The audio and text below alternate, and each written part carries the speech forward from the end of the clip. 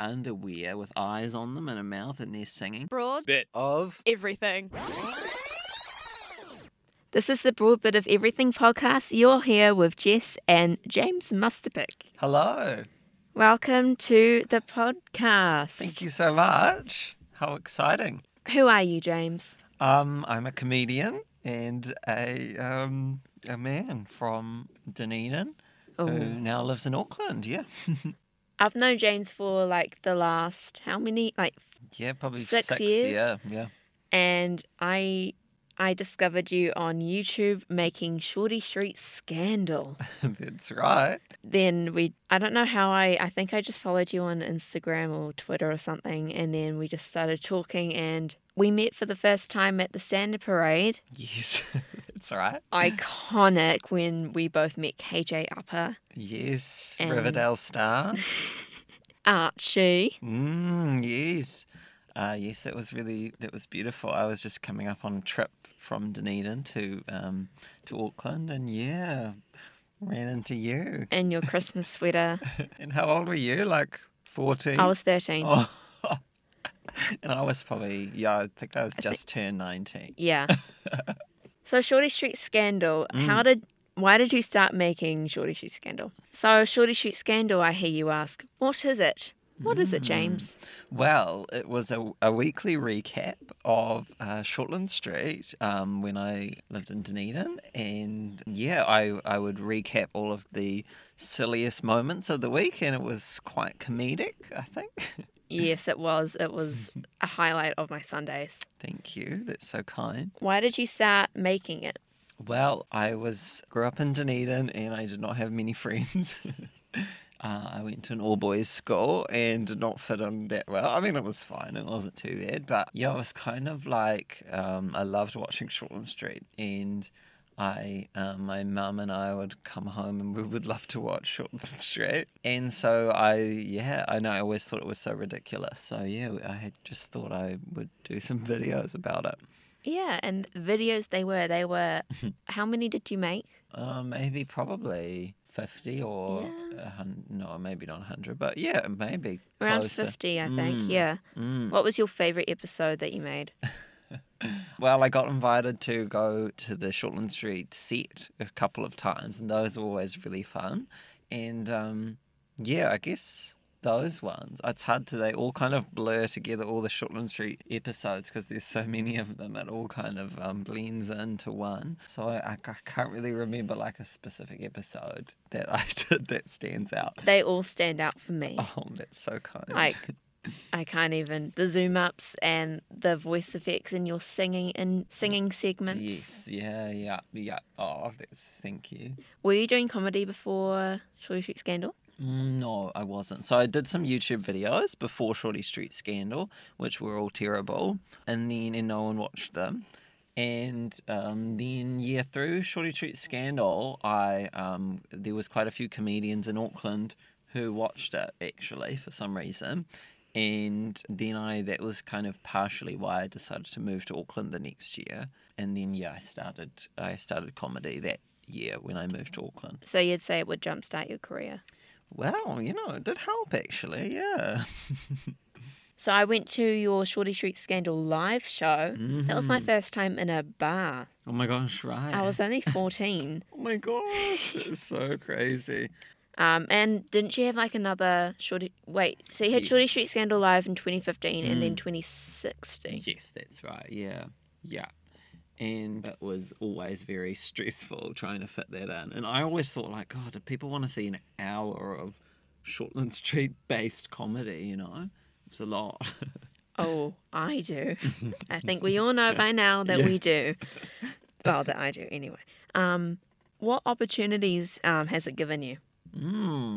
Well, it's kind of weird because it's always the strangest people. I thought it would just be like young Shorty Street fans like you who watched my videos, but yeah, it kind of hit quite a range of demographics of older people as well, and a lot of the Shortland Street cast watched them as well, which was really sweet. So I got to be on Shortland Street a couple of times in the background, and this year I was on as a comedian, which was very exciting. But yeah, also I think it's really helped me grow my audience because I've doing stand-up shows. It's hard to get people to come along, but I was able to sort of promote myself to those Shorty Street Scandal fans from years ago, and they still come and support, which is really sweet. Speaking of comedy, you had your James and Janet reality show on YouTube. Yes. What was that about? So that was a show that I actually was really proud of that. Didn't get many fans, but that's okay. You had me. Thank you. That's very kind. I hope to do more.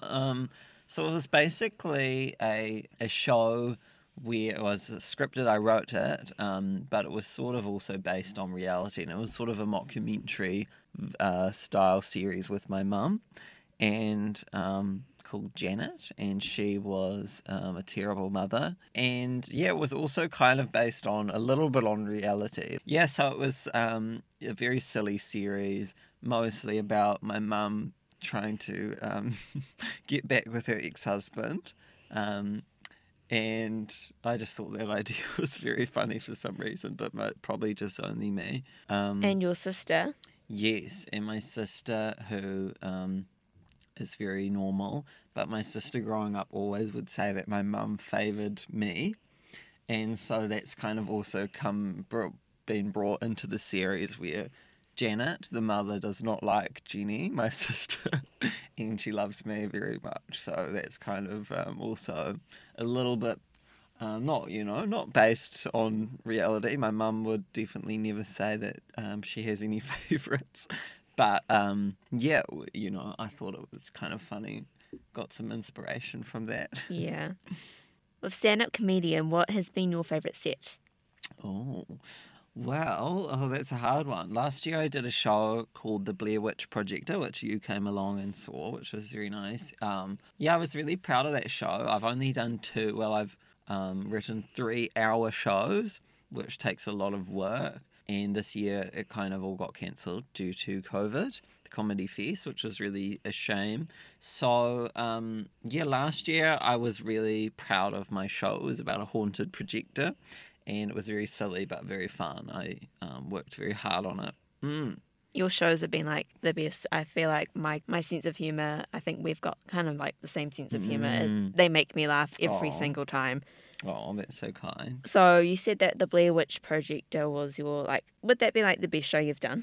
Yeah, I guess so. So I'm doing a new show at the moment, so I probably shouldn't say. But it's just because of COVID, it's all been kind of like postponed and moved around. So it is a bit more, I've only done it a couple of times. So I'm still getting it final. It often takes, quite a few runs of the show to get it like exactly where you want it to be. So yeah, I was really proud of that show by the end of the Comedy Fest. I was like, yes, this is really great. Oh, that's right, because you were nominated for the Billy T Award. Yes, yeah, and I'm also nominated this year as well. Yay. So fingers crossed. The big question. Have you got your driver's license yet? I have. Yay. I got my license specifically because I thought it would be funny, because I used to joke a lot in my shows about not being able to drive. So I thought it would be funny if I could reveal at the end of the show that I actually did get my restricted license. Any plans for the future of your comedian career? Well, it's all... I wanted to go to Melbourne Comedy Festival next year, but that's looking very unlikely because it's in March, and it just seems like that festival is not going to go ahead, and it was cancelled this year as well, so it's a bit of a shame. But yeah, I hope to keep growing my audience and hopefully, just keep building up. And yeah, eventually when things get better with COVID, I'd love to go overseas, although it would be scary. But yeah, that's a goal for the, distant future. Yeah. So you've done a lot of other videos about Kiwiana, as so to say. That's right, yeah. What's been the tea on those? So yeah, I had a series after Shorty Street Scandal called Repressed Memories, and that was all about NZ kind of Pop culture. yeah, and mostly like repressed stuff from the early 2000s or things we'd all forgotten about that I wanted to revisit, which was really fun doing those. Yeah. So you did videos of a whole bunch of like shows and events and stuff. Yes, yeah. What are the worst ads that you've seen?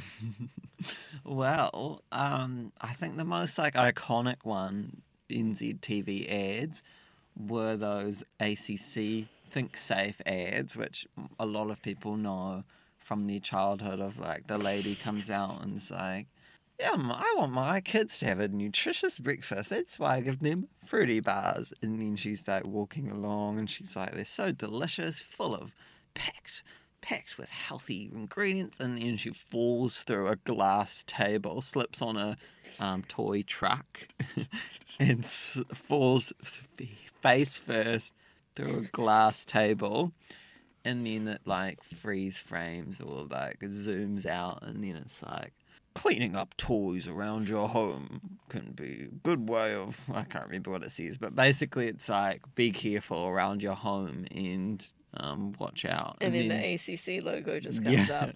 Yeah, and there's also one for like a guy climbing up a ladder, and he's like, something like some sort of paint brand that they've made up a few different brands, and yeah, he's like painting. He's like, "It glides on so nicely. I'm painting my roof." And then he slips off the ladder and falls onto his back. So those are pretty horrific, but also kind of funny. I remember as a kid kind of laughing because it's like you get such a fright and it's like so unexpected. So those were really, they were powerful ads. They really got you. And the 3B cream. Yes, I was just going to say that was another legendary ad, which with the, I guess, like underwear with eyes on them and a mouth, and they're singing. And then the bra. Yes, the bra, yeah, and they're singing, "Do we have to suffer and cry the whole day through?" I guess it's like for chafing, right? Yeah, I think so. Like 3B cream that you put on for like rashes and like you said. Yeah. Yeah, that was that's one that really scarred me as a child as well. Do you know why you like Kiwi pop culture so much? I don't really. I guess that's a tricky question. I think it's just like partially what I was saying earlier of like I didn't have that many friends growing up, and also we didn't really have like the internet in this. Well, we obviously had the internet, but it wasn't like we were all going on TikTok and watching like American influencers or like people like that, Jojo Siwa. Like it was all kind of like local stuff that you'd watch. Like you come home and what was on TV was like, NZ TV presenters, doing that stuff. So I think it was like very ingrained in my childhood. Whereas, I guess now it's like kids love the YouTubers because everyone can just tune into that. But yeah, there wasn't so much of that stuff. All we had was Harry Potter Puppet Pals. I'm not sure. Oh, yes. So who was like the most like famous person you've met or worked with? Or I guess KJ Apa is the most famous person I've met, probably. But I don't think he has unfollowed me, unfortunately. So, same. Yeah, but very occasionally, because he retweeted a few of my Shorty Street scandals, sometimes I get people liking them. Also, I guess he's like the most mainstream person. Chris Warner, he knows who I am. What's been the funniest joke you've made? That's a tricky one. I think one of the good ones I've done, I think I'm allowed to say this word because I am gay. I had this bit in my show last year with, I said that I loved the song Dido White Flag, and then the ghost who was haunting my projector changes that so that it says James White Fag. That was always, that bit got a good laugh in the show. If you could change anything about the comedy industry as it is, what would you change? Oh, that's a very interesting question. Well, I think, I would love more women. I think there's definitely lots of great women who are starting and performing. So yeah, I would love an industry that is really supporting and nourishing. Is that the right word? Respecting. Yeah, women comedians and yeah, I also would just love the industry I would love to have a vibrant scene that everyone in the world comes and support. Are you going to be on YouTube a bit more? I would like to, but I don't know. I guess it all depends. I want to do another season of James and Janet reality show. I actually was writing some of it in lockdown when I was in the last Auckland lockdown. And yeah, I'm really excited. I did one episode in the first lockdown, the James and Janet reality show coronavirus special. And people really enjoyed that actually. Like I was expecting not many people to care, but yeah, people really enjoyed. So I think I will do a few more. And this has been the end of the 7th episode of the Broad Bit of Everything podcast, here with me, Jess, and James Mustapick. Thanks for having me, Jess. Thank you for coming on. Plug your socials. Where can listeners follow you? I'm just at James Mustapick, Mustapic, on Twitter and Instagram and Facebook. And yeah, you can check me out there pretty much. And YouTube? Yes, YouTube as well. Yeah, just search my name and it'll probably come up, or Shorty Street Scandal, whatever takes your fancy. Yes. Thank you, James. Thank you.